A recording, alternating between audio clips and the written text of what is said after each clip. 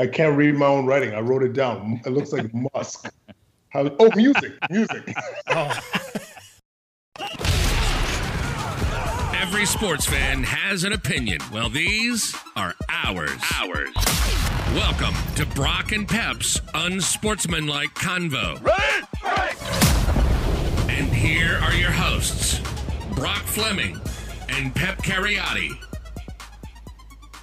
Good afternoon, everybody.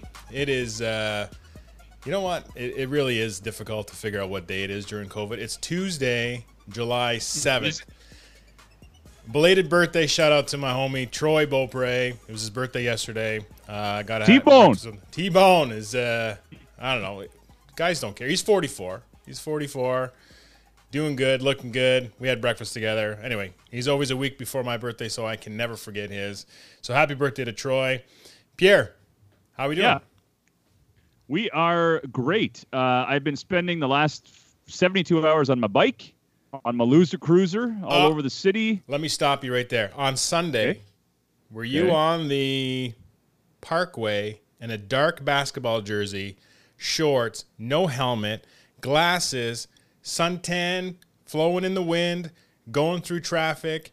And when you were doing so, was there a big white dude in a truck honking like a douche trying to wave you down and you didn't pay attention and rolled right by? Is that right? Pretty sure it is. If I was going westbound, I had my earphones on too. Oh, yeah. So. Yeah, you were westbound, passing Island Park, and I was at the lights. That's very possible. Turning left to go to Kurt's, and I'm like, there's Pep, and I was honking and honking. People were looking at me like I'm crazy, and you didn't even, flinch in my direction. Sorry, pal. No, that's all right. I had the kids say, the zone. The zone. Was that actually Pierre? Because he didn't say anything to you, Dad. I'm like, no, it's true. It's. Anyway. I'm not sure if either of you have been on the Parkway. They closed down the Parkway on, I think, Saturday and Sundays, and this is going to continue until September. It's a project. It's a pilot project. I know Sundays was a guarantee. They've been doing that for a couple of years, but adding this extra Saturday during the COVID time has been, for a guy like me who loves to bike, you don't have to worry about traffic in both directions. You can bike in both directions on the Sir John A. Macdonald Parkway. It's so relaxing, and I just love going on my bike. I started biking to work a couple of summers ago, and it's been great. So, yeah, I really should wear a helmet, though. Yes, I was going to say that. Yeah. Kid's like, he's not wearing a helmet. Whoa. I know I haven't been introduced yet, but you throwing down you seriously don't wear a helmet? Look, I have no rational excuse. I couldn't even give you an argument that it could be. You work in the hospital, dog. Oh man, God. I'm embarrassed. This is embarrassing. I am embarrassed. I'm ashamed. As well, you should be. But now introduce our guest. Okay. Well, on that note, I am going to wear a helmet. Thanks to our next guest. I am so excited to have you on the show. I've been thinking about it for months. So has Brock. And, tying in with your last interview on CBC, I said, okay, now we really got to get this guy in because you were kind enough to plug our podcast during that 16 or 17-minute piece with there was another person on that show as well. Maybe you can mention her after I introduce you. But we have on the show one of Ottawa's best doctors. You work in palliative and intensive care, if I'm not mistaken, for the Montfort as well as the Ottawa Hospital. Dr. Kwadwo Kyeremanteng. Did I pronounce that correctly? Please say yes. You're killing it. The first name's pronounced Kwadwo, but the DW is like a J. It's a horrible name, but it's proper though. And then Kyeremanteng. You killed the last name though, Kyeremanteng. Hey, coming from somebody with the. That's good, because if you'd asked me, there's not a chance I could figure that. I can't even pronounce my own name. Coming from somebody with a last name that starts with a K, that can be a little bit difficult to pronounce. I feel you. So proud to have you on. Glad and happy and excited because your podcast, the Solving Healthcare with Kwadwo Kyeremanteng, is not only is entertaining, but it's informative, and it's generally a very positive. You've touched upon so many different topics in the short amount of time that you've been doing this. I'm not sure. Brock, we're recording this, right? This will be on the YouTube? Yeah, we're recording it. What do you think we're doing? Brock? Yes. Yes, we're recording it, Pierre. Sorry.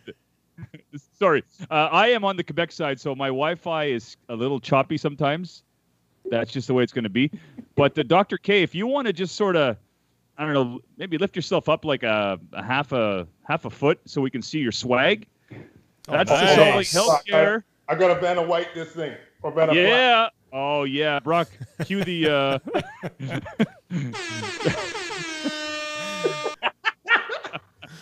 That's so great. It's a nice looking shirt. Is that navy blue? No, it's black. But, beautiful. Beautiful. But thank you, guys. Can I just say I'm really hyped to be on this show? Like, you guys have the dream show, man. We got to talk about sports, a little bit of politicking, if we will, and then your buddies, so then you can't insult each other too harshly. I'm jealous, but like, thanks for having me, guys. Oh, anytime. And it's funny, Brock. Like, Brock and I are. It's called the Unsportsmanlike Convo. It's catchy, unsportsmanlike conduct, all that good stuff. But we rarely disagree. We're looking for things to disagree on, just so the show title makes sense. But anyway, it's a catchy name. You, Dr. K. Can I call you Dr. K? You can call me whatever you want. Dr. K. Except for Lucille. Oh, okay, sounds good. Your wife is Kat. Have I met Catherine? You haven't met Kathy.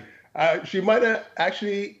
You may have. She was working at the auto hospital for a year, and we were Good Life members. So you might have met her maybe once or twice because she was going to use that gym at the General. But yeah, maybe once. Okay. I'd love to meet her sometime. You have 3 boys. Oh man. Teddy, Zeke, and Marlo. I'm going to, just based on the photograph I saw on a clip on CBC, Teddy's 7. Yeah. Zeke is 2. That's right. And Marlo is 5. Absolutely. Boom. Bam. Nailed Beautiful. How have you managed to balance, especially since March when all of us went on lockdown, how have you been able to manage work and watching the kids, or like both of you? Has there been? Have you had outside help from the fam, or? Oh my God! So, thanks for asking that question, because like now I can give some credit where credit is due, my friend. Because number one, at work and at home, I got an amazing team. So, Kathy, she is the queen bee. She runs the show. We have hired help at home as well.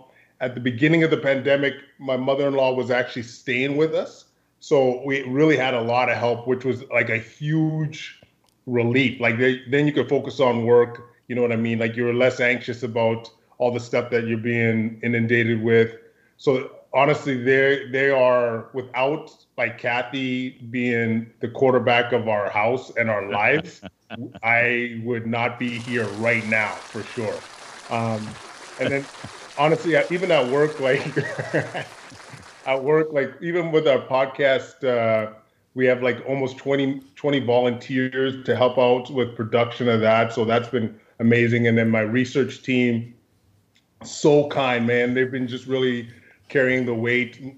Laura Thompson, if you're listening, just shout out to your help that you've given for the past year. So really, I've been blessed with a great team, and without that, for sure, I wouldn't have time for all this stuff, buddy. That's amazing. I took 20 volunteers. That's amazing. Oh, it's funny. I was doing it all by myself, and then I reached out on an email or Facebook message. I'm like, does anybody want to help out with stuff? And so then all these like med students were like, yeah, let's represent right now. And so like my show notes, that's like a group of 4. So I haven't posted something on social media in about 3 months. Yeah, that's real. Amazing. Shout out to Julia Hajar. Thanks for taking the lead with that. You too. And yeah, man, like it's all about, I mean, I don't want to digress too much, but one of the keys in life, honestly, is just if you could delegate stuff and really like stay high level and realize how much needs to be under your skin and how much could be delegated off. It's such a huge like life hack.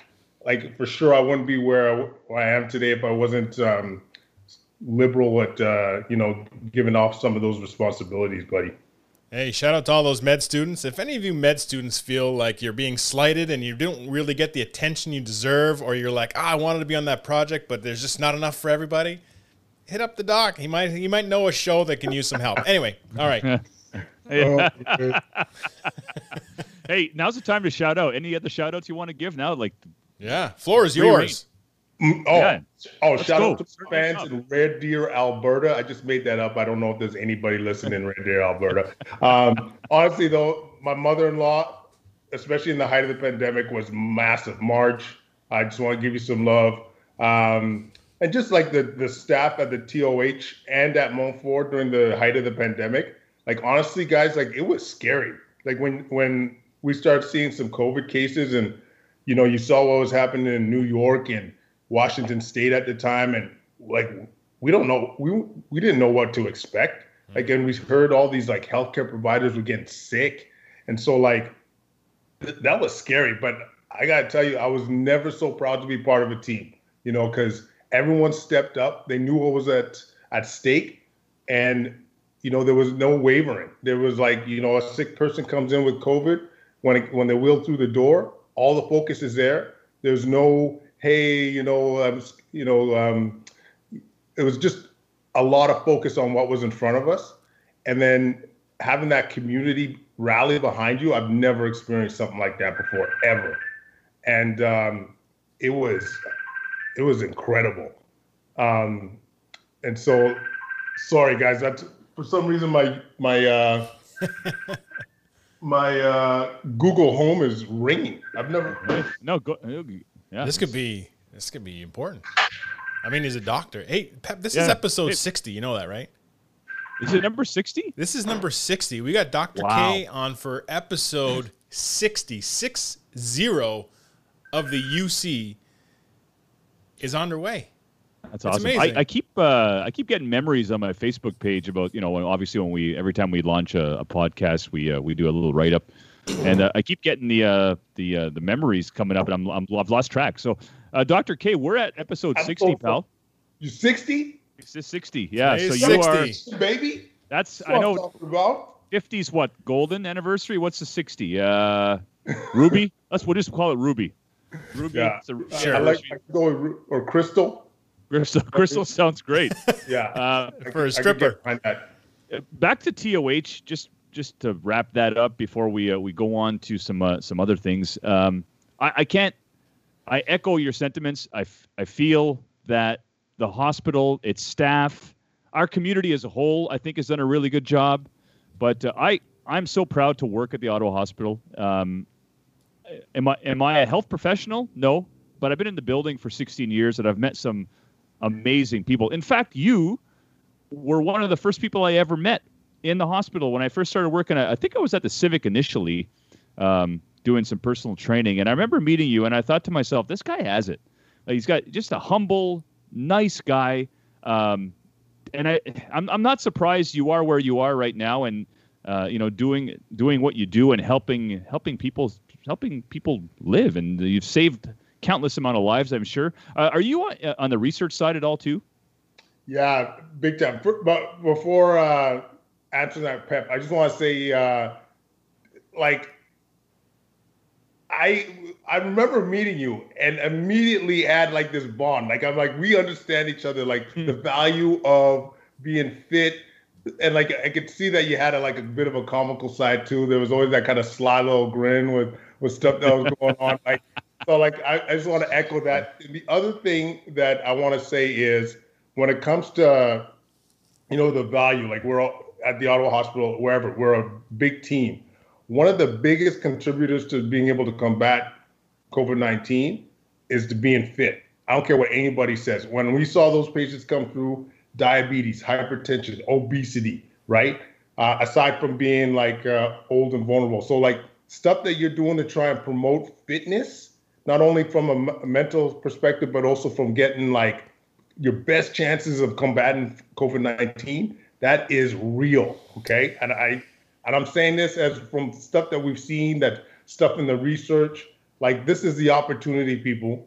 You know, you phone up Pep and say yo, you know, you want to go for a run, you want to go for a bike on the Parkway. Sir John A. McDonald Parkway. Yeah, exactly. But wearing a helmet. Bring me a helmet. But wearing a helmet. Otherwise, you see me in the ICU. But yeah, man, I just got to give you that plug, man, for real. And then getting back to the research, like our whole research program is on how we could save healthcare dollars. That's like been the main objective. And I've been focusing on ICU and palliative care because that's my world. But like people have no idea how much it costs to be in the intensive care unit. Like if I were to say, how much do you think, like say your grandma or elderly person gets transferred to the ICU from an old age home, how much do you think that costs per day? If you were to guess the system. Just per day, just one. $500. $1,000. $3,000. Wow. Just from walking in the door, man. That is. And so 1% of your gross domestic product goes to taking care of like critically ill patients. And our whole point of view is there's a lot of people that come in that don't benefit from that, right? Like because they're older, because they have multiple comorbidities, and so they go through these ICU admissions and they don't have a positive result. And we spend millions on these cases, and so that was one of the areas that we do research on. I won't bore you with that stuff, but the short version is our goal is just how can we save money and improve quality of care. Yeah, that's big. Therein lies the challenge. Yeah, no kidding. Wow. And just keep doing what you do because we're all so proud of you. I'm super proud. Every time I see you on CTV or CBC, I'm like, whoever I'm sitting beside, which is usually nobody, but I'll just talk to myself. But I just say I know that guy, and I'm proud to know that guy. And you're very informative, but you have a positive spin on things. And I think you've calmed the masses probably better than most people have. And a shout out to Dr. Vera Etches too. I think she's just done a phenomenal job. You know, the criticism coming from all angles, and she's handled it like a real pro. Yeah, she's been very informative and has kept it real. In fact, we've been trying to get her on the show. So Vera, you checking this out? If you're listening now, jump on that Solvent Healthcare train. We'd love to hear from you. I want to. Before we get into some sports, I'm excited to, and Brock is also excited to ask you some questions about sports and COVID, and leagues are planning to start up. But I did want to mention one thing. As I was doing a little bit of research on you the last couple of days, I came across an article published by CBC on June 9th, where you discuss some of your experiences with racism and how you understand the inevitability of your boys having to, unfortunately, probably experience that same racism when they get a little older. You talk about encounters with police and a few moments during your academic career where you'd have to deal with the occasional slight and how those moments would stack up and just have an effect on you. Before we go into the fun stuff, I'm just curious, what advice would you have or what would you give to a visible minority who's listening right now, who aspires to be a doctor, nurse, teacher, a professional athlete, maybe an entrepreneur, government employee, retail clerk, coffee shop owner, whatever? What advice do you have for them? Yeah, thanks for bringing that up. But I would say this, my dad, when I was about 14, sat me down when I came home with what I thought was great marks, like A- average from, B+. I thought I was making some headway, and he was frustrated. And he was telling me, he's like, mediocre's not going to cut it. Okay. Like look at the color of your skin. Okay. You have to put in that extra mile. You're going to have to prove yourself. You're going to have to make sure they can't say no to you when you appear at their doorstep. Because if you have the exact same application as a John Smith and your name is Kwadwo Kyeremanteng, who do you think they're going to take? And it was, it was a lesson you kind of knew in the back of your mind, but I'll never forget like him throwing down like that and the emphasis in the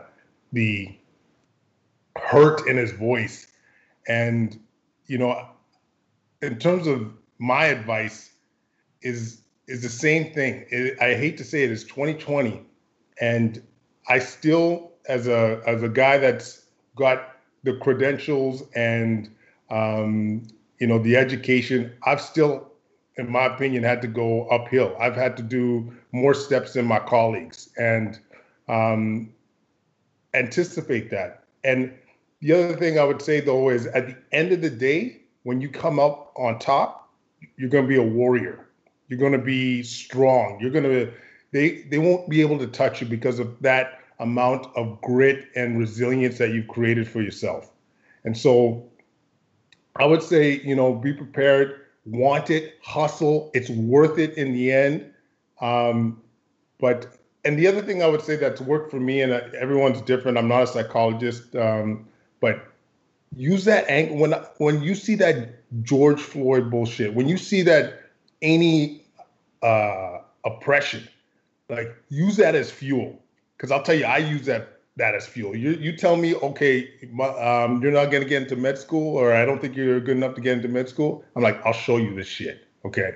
You tell me this research I'm doing is not real research because we're looking at cost. I'm like, I'll prove this shit to you. All right. You're going to say this podcast idea is ridiculous. Who's going to listen to? I'm like, okay. All right. Let's see what happens. Okay. Let's see what goodness comes out of this, and just use that as fuel. And like I said, I'm not a psychologist, but it certainly has worked for me to say, like, at the end of the day, to look back and I said, I told you so, but I'm not sure I answered that question directly, but certainly that's the advice I'll be telling my kids when they come to, come of age. I think that's great advice. I mean, it's along the lines, we talk sports here all the time, but that mentality of using it for fuel and proving people and naysayers wrong, that's, something that's very home to athletes in general as well. You're always constantly trying to prove, and, in the athletic and the sports world, that is a lot of visible minorities. And so they have that mindset as well, and use that to the best of their advantage. But I think that's great advice. Yeah, absolutely. And again, we're not a political podcast. We rarely go there. We don't, but I feel in Canada, racism certainly does exist. We may be a little bit better supported, though, is how I feel about Canada versus our neighbors to the south, for example, where the leaders seem to be more divisive than they are bringing people together. So that's where the two countries right now, as we stand, that's where we differ is our leadership seems to be a bit more like, let's rally everybody together and get through this. Whereas, like I said, in our neighbors to the south, this seems to be a little bit more divisive from the top down. But anyway, what a great answer. And that's exactly what I wouldn't have expected anything less. That's just exactly what I wanted to hear. But we want to know a little bit more about your sports side. And we have broadcast some questions. We have some clips for you. But I have a question for you, pal. Yes. What is your favorite sport to play? To play? Yeah.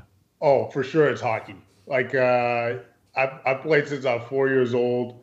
I've grew up in Edmonton, so like I grew up during, like, we're all the same age, roughly the same age. I grew up during the Cup runs of the '80s, and so this was everything. So I mean, like, if you take a step back, like, what a game, right? Like, you got the athletic abilities, you got the speed, you got the physicality. Like, you seen those Cup runs where you need the big brawn LA Kings of the world to grind the team down. You got the finesse teams, like, the Penguins. Like, it's so beautiful. Oh, I agree. But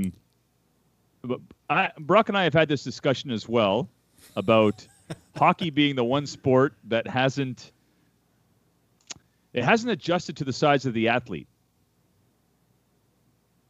Oh, yeah. There he is. There he is. I thought we were going to have the discussion again, Pep, without him. Oh yeah.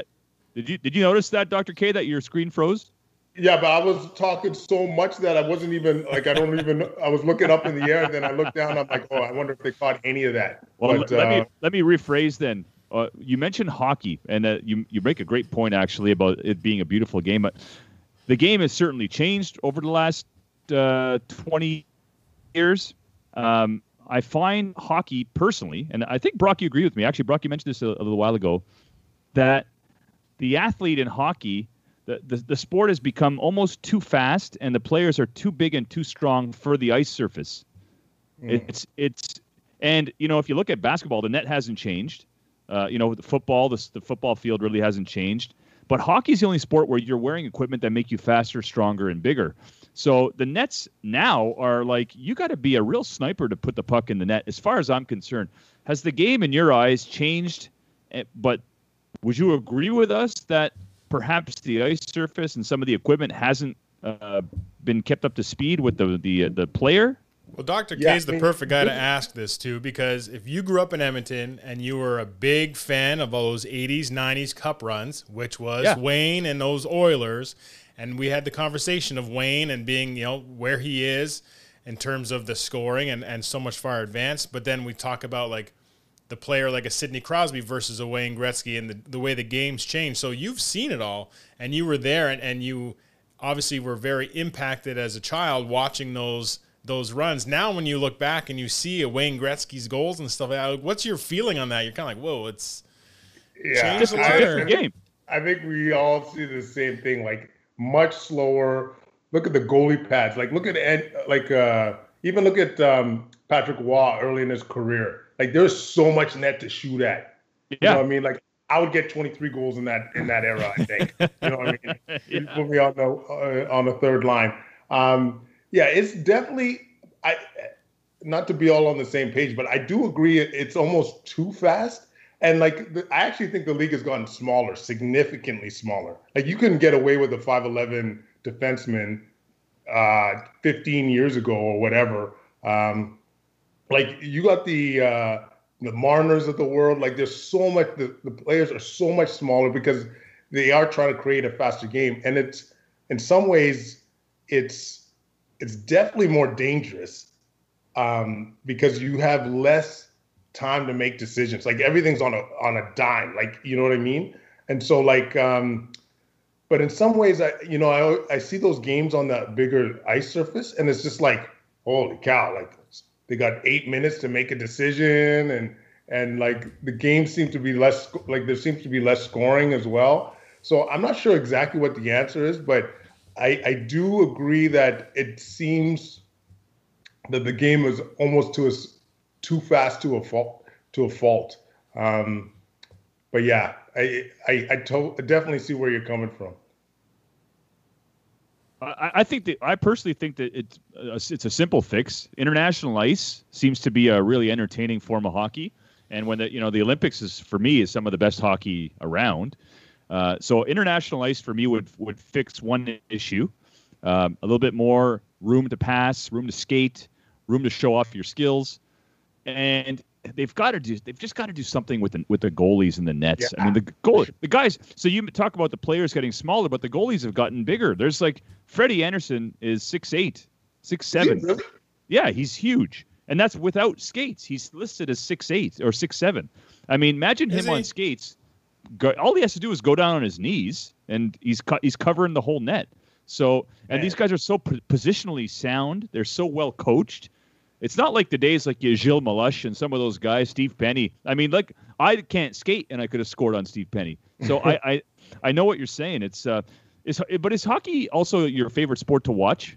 I asked what to play, but to watch is probably NFL football, and the reason like. NHL hockey, when you got your team, is for me is easy to watch. But if you ask me to watch New Jersey versus Islanders like mid-season, I'm not watching that game.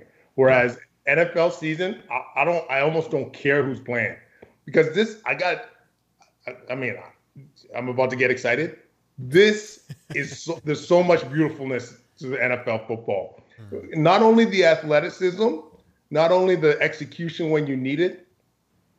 Actually, I think one of my favorite parts of the game is the fact that coaching could directly impact the game at another level. Like your play call in the moment is everything. You know what I mean? Like I'll give you two examples. One would be the fourth down Philly against New England, Philly special. I think they call it the Philly special, where Trey Burton.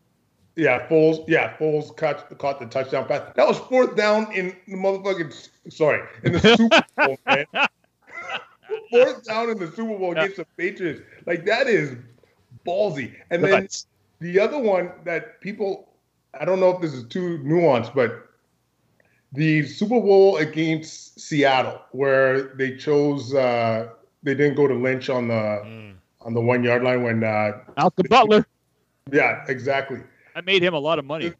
Absolutely. Ugh. But the thing that was the most genius part of that people don't talk about enough, Belichick didn't call a timeout. He had room, like he should have called a timeout on paper, right? Because you wanted to leave some room for some time for his team to get possession of the ball. But if you watch one of the documentaries, he was saying like there was something not right about what was going on with Seattle. They looked disorganized. They were coming in and out of the huddle, and he didn't want to let them off the hook.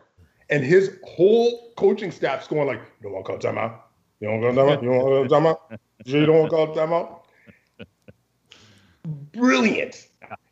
Brilliant. Like to rely on your intuition like that, and like Butler. Apparently, they practiced that. They knew that play call, by the way. Yeah. But they practiced that a dozen times at and he got burnt at practice about 3 or 4 times because he would go around the receiver and try and get in front instead of being aggressive enough and cutting it off. And so he was coached up during that practice of like, this is why you're getting your ass whooped. And then in the Super Bowl just happened to time it up and he didn't even hesitate. So they prepared for it. He knew it was coming. It was amazing. Wow. If we're on the topic of Super Bowl plays that were practiced. So we should take a break maybe right now? What? What Steeler is this? Let's just rewind to the 2008 Super Bowl when James Harrison picked off Kurt Warner and took it to the house. Well, they practiced all week. If a defense, somebody on defense gets an interception, everybody hightail it forward and look for someone to hit. And now there were a couple of blocks during that run back that are illegal now in today's game. Brock, you could probably specify what kind of block I'm talking about. It's a crackback block. If you're hit to the shoulder or something like that. No, it's now the blocks. If it's angle of blocks, so if you're blocking back towards your end zone, is illegal. So anyway, that's another show. Those blocks. Yeah, it's almost like a blind side. Yeah. So and the problem with that one, again, not getting into it, but if you're within the tackle box, like a tackle gets beat and he turns, maybe he rolls the other way and comes back in just to make a block on a quarterback, but now he's hitting the guy towards his own end zone. I've seen calls, and the Bills got a call like that. Curtis will remember against the Texans in the playoff game. But anything that involves you going back towards your own end zone to make that block is a no-no now. Right. Well, anyway, they practiced that play all week. And lo and behold, Harrison got the ball, and it was just a convoy of humanity going up the field. So it was a great play, memorable play. But he was down at the 1, I think, right? That one. But they gave him a touchdown. Yeah. Okay. Cool. Yeah. Oh, he was not down at the 1. What? No. Nah. Oh, okay. No. Come on. Speaking of offside, man, no, that was. Dr. K, who's your favorite athlete? Whoa. Oh, man. Like, I mean, always my go-to in the past, like if I go, there was, MJ was always growing up was, I was big on MJ. Right now it's McDavid. Soccer-wise, back in the day was Zidane. I was never huge on soccer, but like, I just loved Zizou's game. He's the headbutt guy, right? Yeah, absolutely. I'll forgive him for that. I think if you had to give me one, it would have to been MJ for real. Okay. Just like so much grace and like clutch and I love the competitiveness. Like I got three of my kids. One of them is like killer instincts, and one of the things I always say is you can't teach competitiveness. Like, you know what I mean? Like it's hard to amp it up. Yeah. Oh, no doubt. So yeah, it's actually kind of nice to see. I always said, I thought, MJ, you can actually create a handbook on how to play the game of basketball. Everything from, catching the ball, passing to 3-point footwork, 3-point threat, triple threat, I should call it. Sorry. Everything, all the fundamentals that are involved in basketball, MJ did perfectly. Yeah, like, and the author of that book was Dean Smith and Phil Jackson. No, you know what? Phil wasn't an X's and O's guy. Dean Michael's Smith, and first who's the other 7 years guy? in the league. Well, he only played 2 years for Dean Smith. Yeah, Michael but Dean Jordan Smith was, and the assistant coach was the other UNC Hall of Famer coach. He came right after Dean Smith. in Carolina. Yeah. Whatever. Roy I Williams? had it. Yeah. Well, it's great coaching Anyway, for I'm just sure, saying. but you still have to have the skill. Like, I mean, there's guys in the NBA who've had the best coaching in the world who still can't catch and not travel with or do a crossover properly without traveling. So, he put to practice what he was taught. So anyway, so you're going to go with Jordan? Is that who your favorite athlete is of all time? Of all time, I'm gonna have to go MJ. Okay, Brock's a LeBron fan, and that's a hard argument, right? LeBron and MJ. Those are really the two greatest players right now. If you were to narrow it down, although some would argue Kareem Abdul-Jabbar, longevity, all-time leading scorer in history, played through a very difficult period of time. A lot of racial tension in the prime of his career. So I don't know. Right. And so, who are you going with then, Pat? My favorite athlete of all time. I'm not the best, but my favorite is Magic Johnson. Nice. Yeah. Okay. Just really quickly, who are your favorite teams in the? And I'm going to specify leagues because we could go on like soccer and tennis and all. But in the NFL, who's your favorite team? Yeah, I'm a fair weather fan, but if you made me. I have two. I'd say the Saints and the Steelers. Yes. I did not know that, Brock. I didn't set him up for that. Yeah, right. Woo! I'm not sure if you Well, if he's a fair weather fan, he's not a Steeler fan right now. No, he is now. He's been anointed. No, Okay. Yeah. I hear you though. NBA? NBA, Raptors. Growing up though was like Bulls. Okay. Yeah. NHL, obviously. Oiler Nation, baby. Best Yeah. Best unis in the coming league. home. Cup is coming home. How do you feel about them changing to orange? Oh, I'll bite. Yeah? I'll bite. I like it. And honestly, they could be wearing like fluorescent pink, turquoise, whatever, as long as they start. My boy Leon and my boy McDiddy keep doing their thing.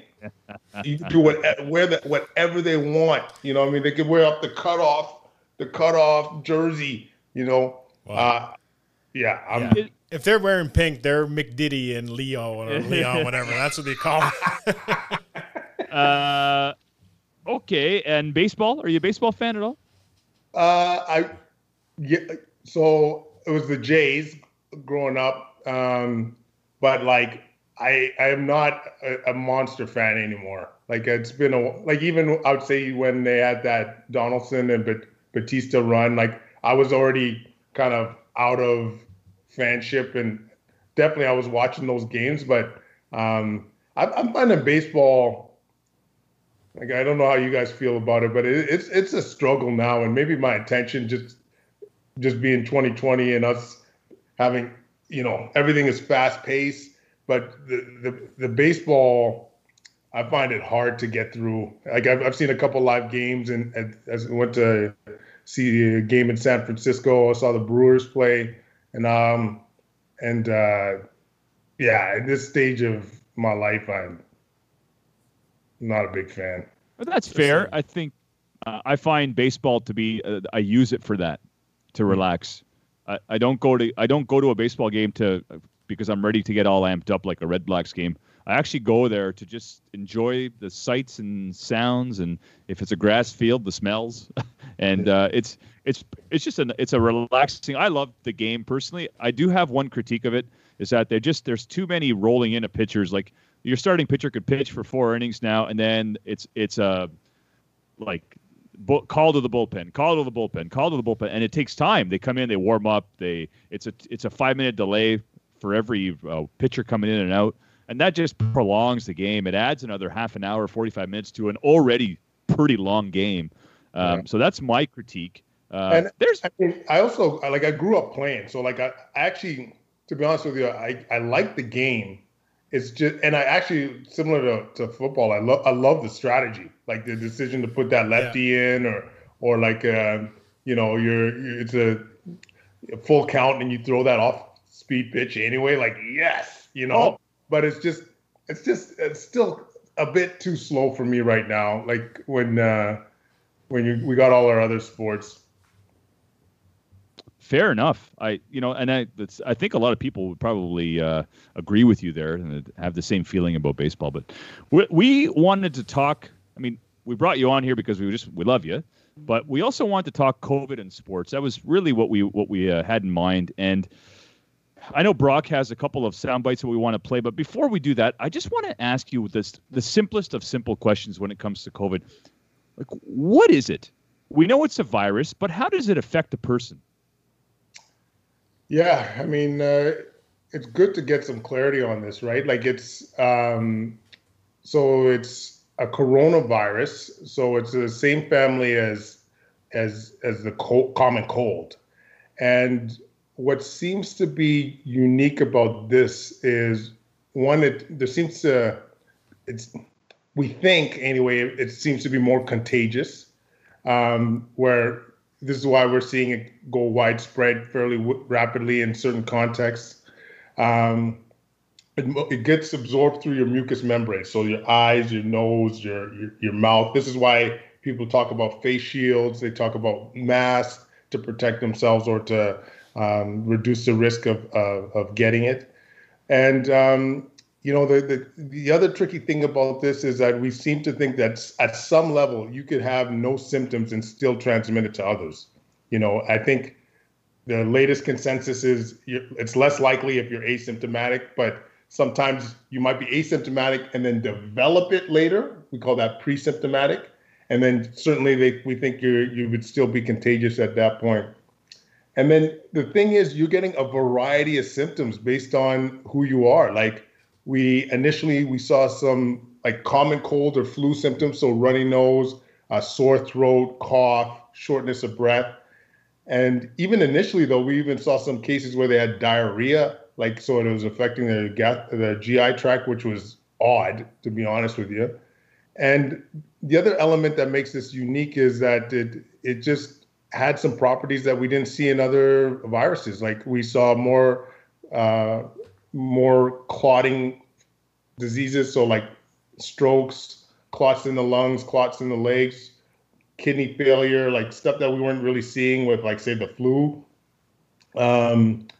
People that were seriously sick were becoming more confused than typically we would see.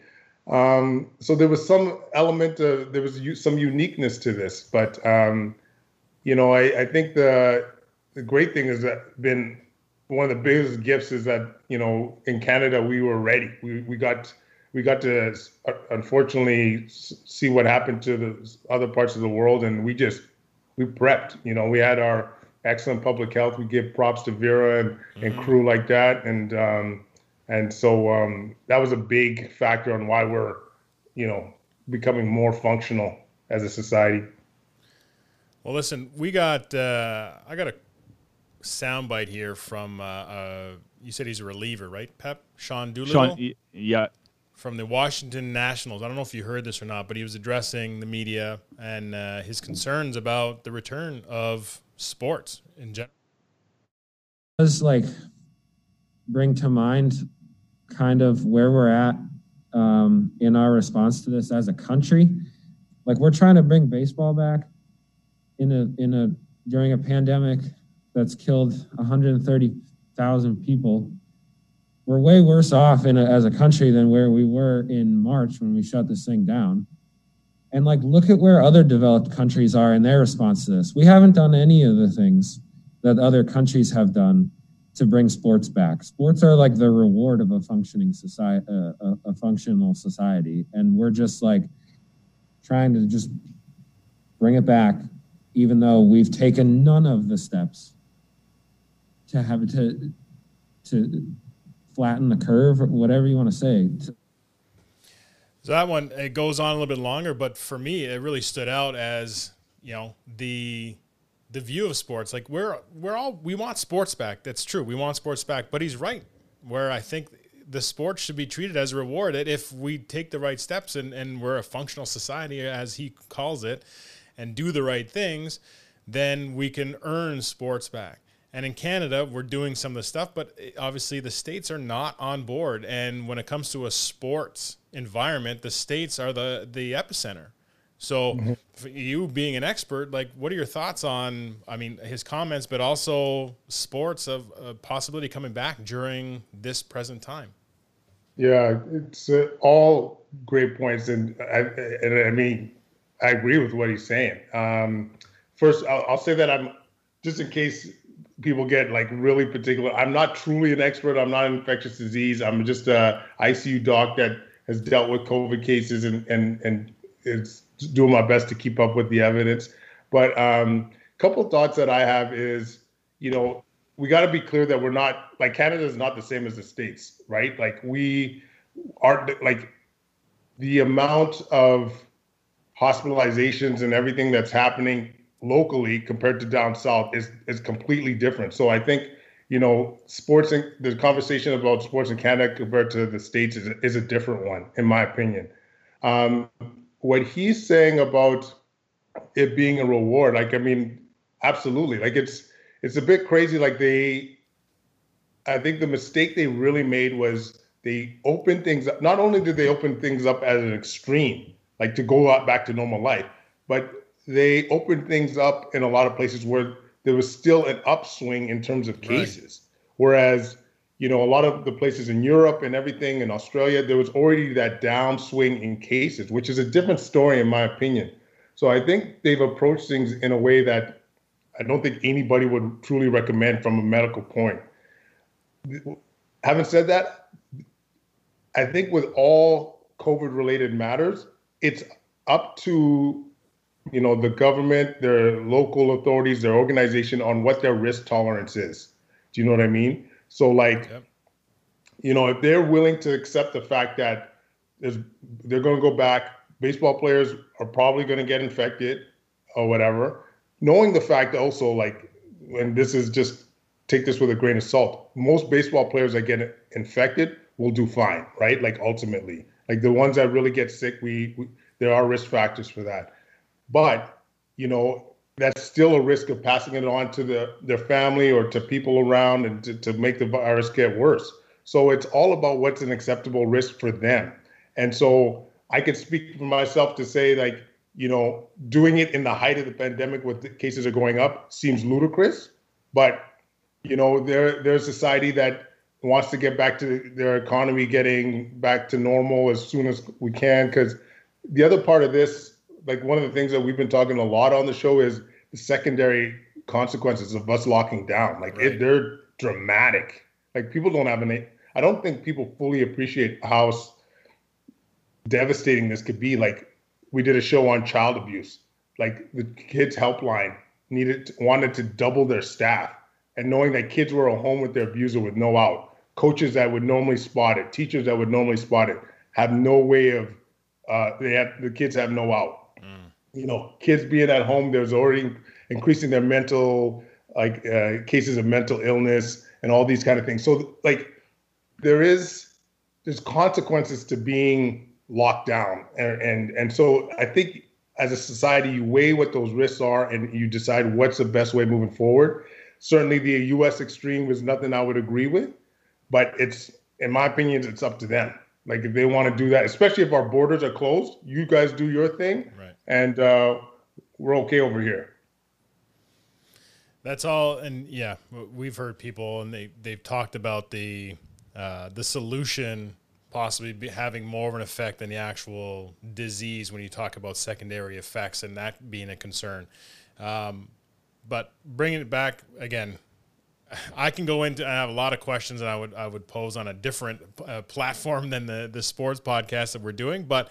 I know with sports coming back, or the talk of sports coming back, and you say it's kind of on their decision, which sport do you think would be the most versus the least affected by COVID? And by that, I mean let's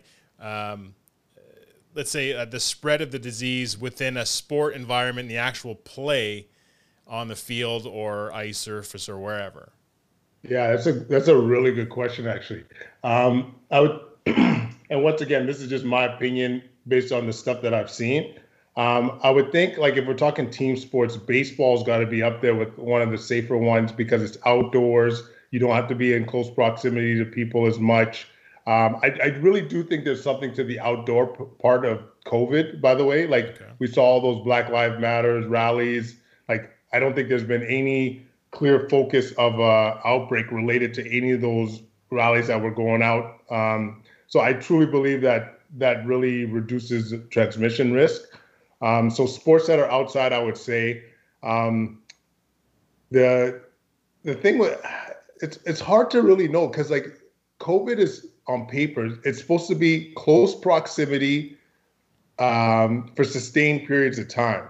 So, even in hockey, if you're, shoulder to shoulder with somebody and it's just for a couple seconds, I don't know if that's a real risk. And maybe it is, but I actually don't know. I would think maybe basketball, there's a little bit more intimacy there. It's indoors. I would think that would maybe be a little bit more at risk as well. Certainly at a more individual level, UFC, I would think for sure, like you got some guy that's grappling with you for, like a half a round even, you think, that would add up. But certainly to answer your question directly, I think baseball would be probably one of the safer ones off the top of my head. Football, once again, it's outside. It's not sustained contact unless you're a lineman. And I would think linemen would be more at risk of getting sick, to be honest with you, just because of the level of obesity and stuff. But baseball, I think, off the top of my head, would be the safest. All right. Awesome. What awesome about that linemen are more susceptible and being overweight is more susceptible, because that's not great. I got to go to the treadmill real quick. But anyway, go ahead, Pep. But can I say this? Pep, just before answering this, but one of the things that I think is a crime, and I've alluded to this too about you doing some fitness, there are tons of ways that we, like if public health said, like collectively, let's all get healthier, whether that's your fitness, whether that's through intermittent fasting, whether that's through low carb, like there's so many approaches to this that are studied and could suit whoever it might be. Like if you're more of a fitness guy, you want to get out and maybe that's more your thing. If you want to be more of a alter your diet, maybe that's another thing. But if I were public health, I'd be throwing down on the fitness side or on the health side right now. While there's a lull, let's do this. You know what I'm saying? Like, ugh. Oh yeah, that's a great point. I mean, we're ready. We're all ready to rumble on the fitness side of things. I don't have a ton of details yet as to how we're going to reopen, but we're all ready to go. And I know the Ottawa Hospital and the Good Life in the hospital, we're going to be delayed significantly in relation to the other big clubs that are going to be opening within the city. There's some logistics behind that, but we're ready to rumble. I'm ready to rumble. I'm ready to get people back into the gym, and fitness certainly at our club has been beneficial, not just physically but mentally as well, with the stress relief that you guys have to deal with, all the stress. You come down for 45 minutes. It's a de-stressor, whether you're on a treadmill or doing a circuit or whatever the case is, and you got your tunes on. It's 45 minutes of just de-stress, and a lot of people go right back to work and function the rest of their day, and it's a major benefit in that way. So I'm ready to go. I'm all for it. Public health, if you're listening, if there's a way that we can get this going and get people moving, and I certainly am willing to help. But it's a great start. I want to ask you what about tennis? The Grand Slams have been postponed. What about tennis? I mean, really, the only risk is just holding the ball. I mean, and they're not that close to each other. Tennis has got to be one of the, like, if you're talking individual sport, that's got to be one of the safest around. I can't see that being high risk at all. And I'm putting my neck out there a bit there, but like, for the points that you made, it's outside. You don't really have to be close to someone. They don't have to give props at the end of the match if they don't want to. They don't have to shake hands with the official. Just give a brother nod. But like, honestly, it's a great point. You don't have anybody in the stands, right? You could go match like standless matches. It's a great point. Well, actually, it's a great segue. Do you see stadiums with fans in 2020? Probably not in 2020. Honestly, no. The reason why is that there'll be so much fear of a second wave that they just don't want to be the source of it. It's kind of like even like you think about locally how we're approaching like our kids. I'm eager for our kids to get back to school normal. Like one for their mental health, two because to make sure we're functional in society and stuff like we can't have people working from home all the time. Like not everybody can function that way. But I think people are hedging their bets right now because of the fear of a second wave. And so I think in 2020, I don't think so. And I think my guess, and this is not based on anything, would be that whatever integration is going to be a slow one. So the outdoor stadiums first, and it's not going to be full. Then as things settle, if there's a vaccine or if cases seem to be well controlled, then maybe there'll be a bit of indoor activity. But honestly, the indoor stuff is probably one of the worst ways of spreading the virus. Like if you have a bunch of people in close proximity shouting, yelling, because it's droplet transmission. It's like, like the little pieces of spit almost is the way I would think about it. That's my speaking moistly, yeah. But yeah, I think we're a ways from that. This might be a good opportunity for the NHL to remove those, 3 or 4 rows they need to remove to then make it the Olympic-size ice. If there's nobody in there anyway, change that. Then we get the big ice surface that we want. You guys really are sold on the large ice, eh? Yeah, I had, I went to a couple of Montreal Canadian games this past year, just before the COVID, actually, one in February, one in November, and the game is just like this is live. Usually live, it's 10 times more entertaining, and we just found it a little slow, and it's supposed to be fast, yet it's slower because the guys are coming right by the blue line and just bitch slapping it right to the back of the net, and then they're chasing, and then the other team goes the other way and does the exact same thing, and that goes on for 60 minutes, and you hope that there's multiple deflection goal, unless you're Connor McDavid or Sidney Crosby. The goals are like you got to screen the goalie. Defensemen can't even touch the guy in front of the net now, otherwise it's a penalty. So it's just they made rules to make it faster and more entertaining offensively, yet it's backfiring a little bit because the players are so quick and so fast. Is it scoring up though? Marginally, it is marginally, but it is. They actually implemented a rule. Was it last season or the season before? The goalie pads have to be a certain height and certain width now. I think that's important. I think they're changing that maybe again based on relative to the goalie's size, because before it was just the pads, but a guy who's 5'11" can wear the same size pad that the guy who's 6'8", and it's like, well, that's too big for him. Like I think they're working on something that's relative to the actual goalie's size. But I'm all for that. Yeah, I'm all for that. You talk about the close proximity, Dr. K. And I think basketball is in real trouble. And I'm concerned about basketball. A lot of their stars are saying I'm out. Kyrie Irving and Kevin Durant probably could have made late season pushes to play, and they've both said, "See you, Nets. I'm gone." Ryan Dinwiddie and their third best player is on the fence. We're seeing in baseball, Mike Trout, perennial MVP every year, is all but said, "I'm not playing." David Price says, "I'm out." These are big name guys. These aren't just your run of the mill guys. These are the stars of the league saying, I'm worried about my family. And if we don't have to look much further than Karl Anthony Towns, the Minnesota Timberwolves starting center, his COVID. His what? It wasn't about necessarily them getting sick. Like his mother passed away from COVID early. It was early in March, I think. So we don't have to look much further than just he's one of the stars of the league. So Brock and I have been back and forth about, we want sports. We're bored. We're stuck at home. What a perfect time to watch sports. But on the other hand, is it really even worth it now to have a modified playoff in basketball, modified hockey playoff? I don't even know how they're going to structure it. It's really turned the draft upside down apparently too in hockey. Is baseball even worth having a 60-game season from a season that's normally 162 games? The odds of them having another stoppage are pretty high. There's going to be another outbreak somewhere in one of these bubble cities, and they're going to have to stop play again. So why bother? Do you think it's even worth it at this point? Yeah, it's such a tough one, man. I've been really back and forth with this too, because I think once again, differing spots are having different risks. Like different sports have differing risks. Is there measures you could do to reduce that risk?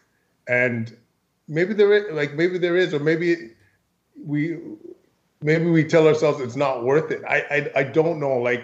Well, these bubble cities seem to be the main measure that they're taking. But bringing 8 teams into I think basketball is using Orlando, Florida. You're bringing 8 teams there. They're going to be confined to a certain space, I would imagine. If I'm not mistaken, they even all have their own practice court that is, far enough away from another team's practice court. Yeah.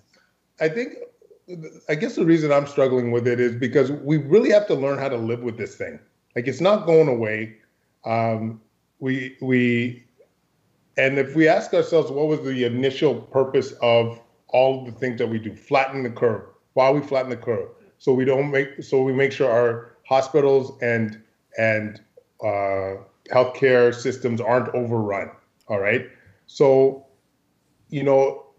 luckily in Canada, we weren't in a spot where things weren't getting overrun. There's places in the States now that are either close to or this is happening now.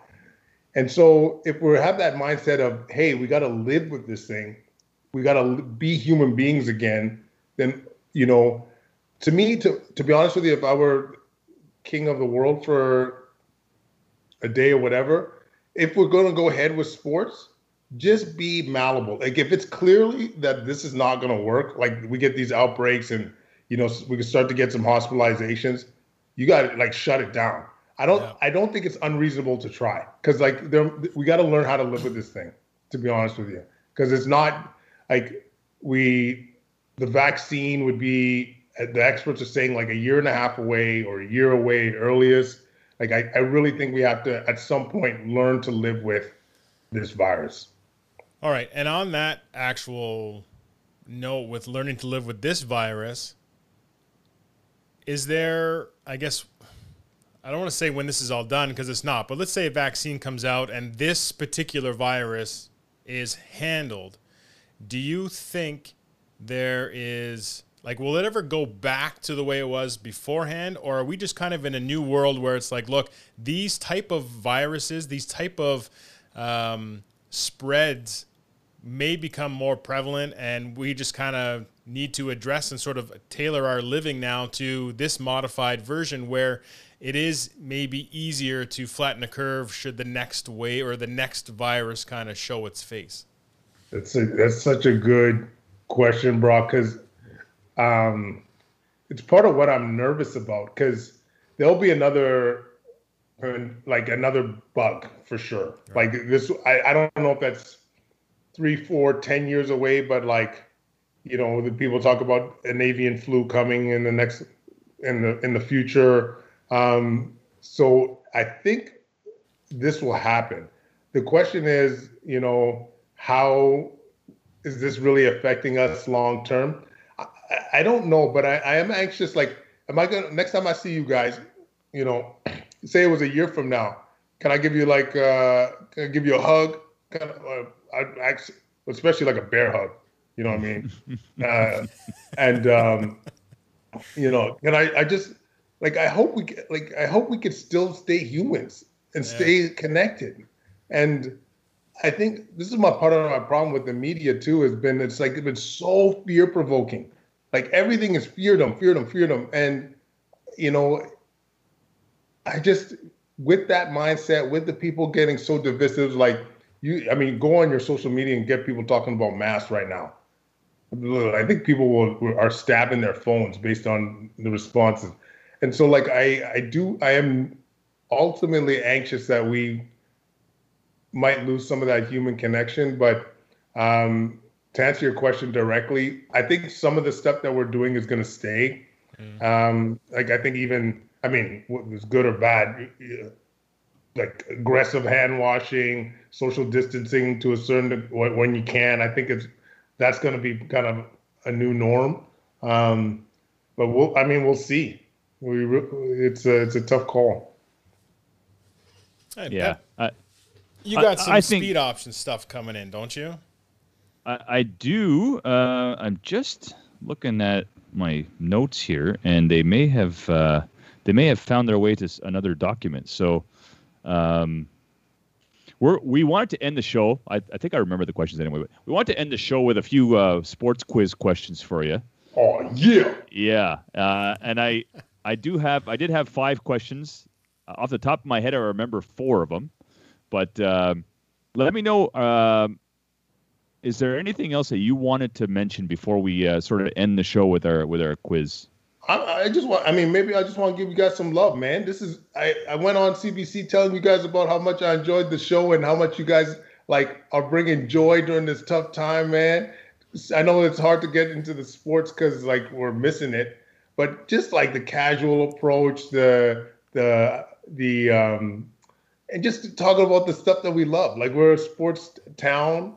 I'm a sports guy, and a lot of my friends are sports guys, and just to be able to hear you guys' voice and your takes, and it's a nice change of pace, and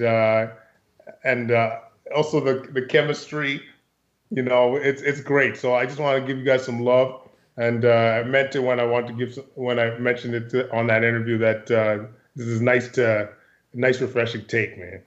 Well, hey. I don't know if I speak for Pep too, but we obviously want to have you back on, and not only because you speak so eloquently and have a lot of knowledge and whatnot, but this episode sort of automatically went to your profession and some of the, your advice and guidance and takes on the COVID situation. And, it sort of took a bit of a turn. We didn't really get a chance to really get into sports and that aspect of it. So I think, again, from our standpoint, we'd love to have you back on where we can then sort of dive into, I'd love to know your take on this $500 million contract from Pat Mahomes. What's going to happen to the league with that? Stuff like that, or the Redskins name, the state of the NFL, different teams,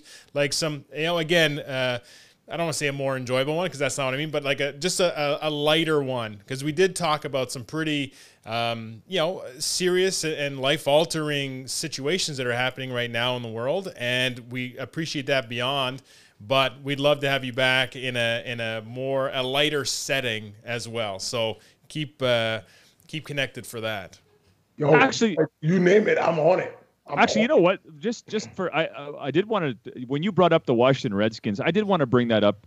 Have you heard the list of potential rebranding names for the Redskins? And do you have one your favorite? I know I saw it on the score. There was 5. There was the Red Tails, or there was one with an airplane on it. I forgot the name. That's the Red Tail, and it's it's an infantry unit that was an air. They were pilots that were all black. Really? Yeah, back in I can't remember what war. I'd have to do my research, but I thought that was really cool. And considering that the times that we're living in, what a neat transition to a pretty cool name, and the logo looked pretty good too. Well, that's my official answer then. Red Tails. Red Tails, baby. Yes, I love it. For the record, I found one article that I think has the name. So they had the Washington Warriors, the Washington Senators. Actually, that would be fitting considering the NHL Senators organization ran extremely similar to the Washington Senators one. Anyway, the Washington Braves, the Washington Red Hawks, the Washington Federals, the Washington Red Tails, and I think I saw a write-in for the Washington Rednecks, but I don't think that one was going to go over very well. The Pigskins was an option. The Pigskins was an option as well, yeah. And that was actually brought up by one of our listeners and my brother. But he brought up the Pigskins, and we thought that was all right. Well, but it works. It works for one of our hugest fans. My mother. My brother. But you know what? I love the Pigskins. They're the Hogs from the '80s, the offensive line. It works. I like the name. Yeah. But I'm going with Red Tails because of that backstory, man. I like the logo. I do like the logo. Yeah, the logo is pretty sharp. All right, Dr. K, question 1. Now I got 5 questions for you. I think I remember all 5 because I had them written down. And I got one in front if you missed one. Oh, perfect.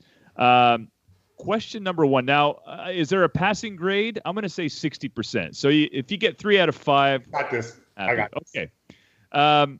What piece of fruit is on the top of the Wimbledon men's trophy? The tennis Wimbledon trophy. What piece of fruit is at the top? I actually knew this one. Oh, my God. I could picture it, too. I want to say it's citrus. Okay. I'm going to go... but it's in England, so they can't just do something like normal. It's got to be like... They would do something like a clementine or something. But just so I don't delay it, because I don't totally remember, I'm just going to say orange. It's a pineapple. Oh, of course. Yeah. Oh, yeah. No big deal. Okay, yeah. No big deal. That was just a warm-up. Okay. Although it counts. Number 2. I'm going to get that 60%. Don't worry. Number 2. Who holds well, actually, we know who holds the all-time assist record for hockey. It's Wayne Gretzky. Mm-hmm. But who is number 2? And this one surprised me, actually. But who is number 2 on that list? Adam Oates. That great answer. Guess.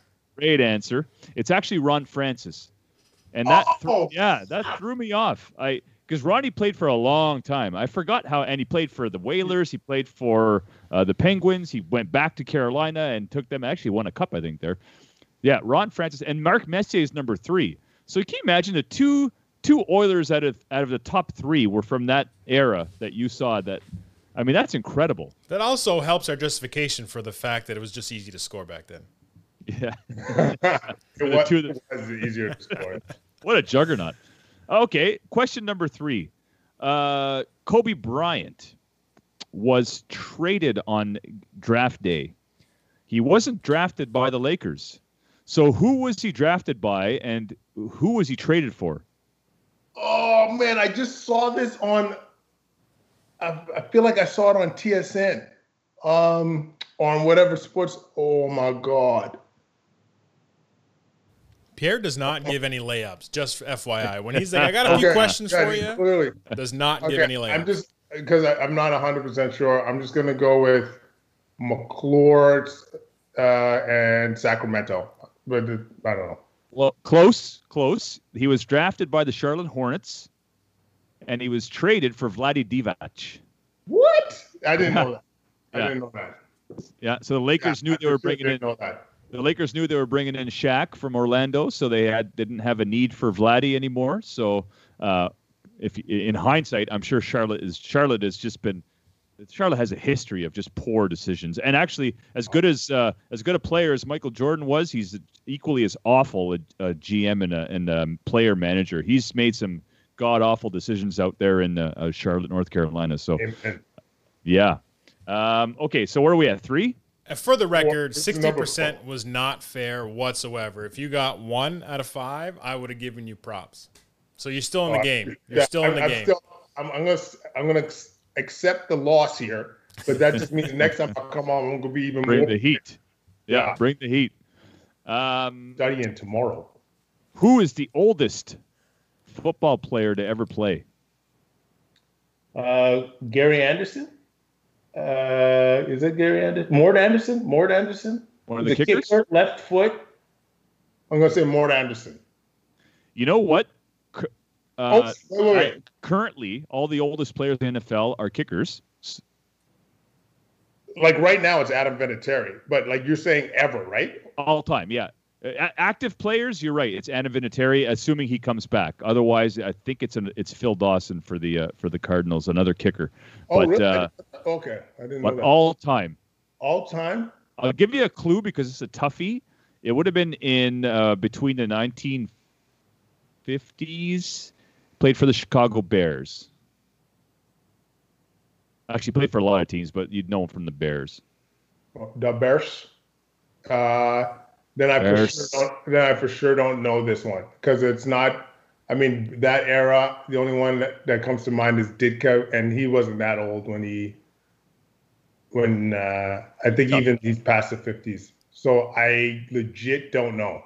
It's George Blanda. He was a quarterback and a kicker, and he played for the Bears and the Raiders and a few other teams. So Houston Oilers. I think he ended his career with the Raiders. But I want to toughie. know the person that knows the answer to that question. I want to know that person. That's pretty They're great. my hero. We'll introduce you to Matt Potvin because I feel like he would have known because he's a big Bears fan, historian. Yeah. He probably would have known that, and he would have said like, well, he was a quarterback and a kicker, but he mostly did kicking at the end or something. I had no idea who that was either. Well, let me throw in a bonus question here. Which teams have the most Super Bowls in the NFL? So we got Pats at 6. Yeah. We got the Steelers at Yeah. 6. Yeah. Uh, Give it the horn, Brock. I'm on the wrong one. I got you. No. Those are right. You forgot one those are- question too, Pep. how much further is there? Do I have to go further? That's it. There's 2 teams with With 6. with 6 Super Bowls. All right. The Excellent. Steelers and Brady, both with 6. Perfect. Yeah. Brock, do you have any questions for any quiz Well, questions? the for last Dr. one that K? you missed was who holds the record for the all-time home runs in baseball? Oh, I forgot that one. Yes. Well, well, Yeah. was Barry just a season or was he the all time? No. Well, Barry for sure had the season that's 70, whatever, 70 something. And then all time, I think it was Barry too. And if it wasn't Barry, yeah. Let's do it before you talk yourself out of it. Yeah, Yes. because he's the asterisk. Yeah, Yeah, Hank Barry had Aaron and Babe 762. Ruth. Hank Aaron, Babe Ruth, and Alex Gonzalez are next on the Alex list. Gonzalez. I wouldn't have. Wow. You know, this whole steroid era, I get it, but I mean, people forget in his prime, Alex Gonzalez was the best player in baseball for a few years. But my question, I mean, I know this is not what we've been talking about, but like, was there any clean players in that era, in your opinion? I mean, if Rafael Palmeiro was taking steroids, then it's hard to say if there was or wasn't, because he looked like your average, beer league guy playing first base, but he was implemented in that whole case. So Nothing average about that mustache. There's nothing average about that Rafael stash. Palmeiro, Ah. that's a Hall of Fame Yeah, mustache. that was greasy. Oh yeah. Oh. That's like Uncle Lewis. Like it's not right. We got to have an all greasy baseball team, the top 10. Who are the greasiest looking Randy mustaches? Johnson.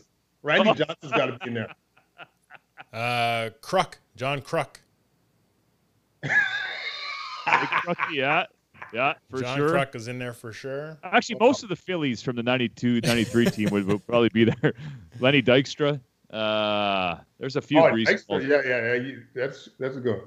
Even Curt Schilling, maybe because I know his personality, he was a bit dodgy looking too. Who was the Jays third baseman, historic third baseman? He tagged Deion Sanders Gruber. on the Kelly Gruber? Gruber. Yeah, he was greasy looking. Oh, really? I thought he had nice flow. Oh, it was slow, but it was... That flow was sinister. I like this flow. And he's a gamer, too. He was He was a gamer. Yeah. Anyway. All right, man. Yeah. You want to wrap it up, Pep? Well, listen, it's been a pleasure. It's been informative. Amazing. I know, like Brock said, we kind of went on the we took a turn for the science, and we want to get you back and actually talk sports next time because you obviously know your stuff. And we do want to know. I do want to know your opinion on Patrick Mahomes. And there's going to be, as sports approaches restart, I think it's going to be really interesting to get your point of view on how it looks. But let's have you back on. Can we sort of agree that you'll come back on our show and talk about the topic of the day? 100%. Yes. By the way, I don't know that term by that Mahomes contract, but I saw him play live. The kid is amazing. Yeah. He truly is I actually think he's a generational talent. I don't know. Was it 10 years? 10 years, which is always tricky. I think that no one's disputing the money. It's 10 on top of the fact that it's a 10 extension. So he's got 12 left on his contract. At $500 million. Yeah, so if you think he was good on the field when you saw him, wait till he's actually all 5 offensive linemen, the quarterback, and his scoring receiver and running back on the field at the same time. That's going to be very impressive. Yeah, and I think that's the one thing with that contract. But that's something that we want to talk to you about, and we'll see how this. We'll see if any other players get this kind of money in the next couple of weeks, because it could set a precedent.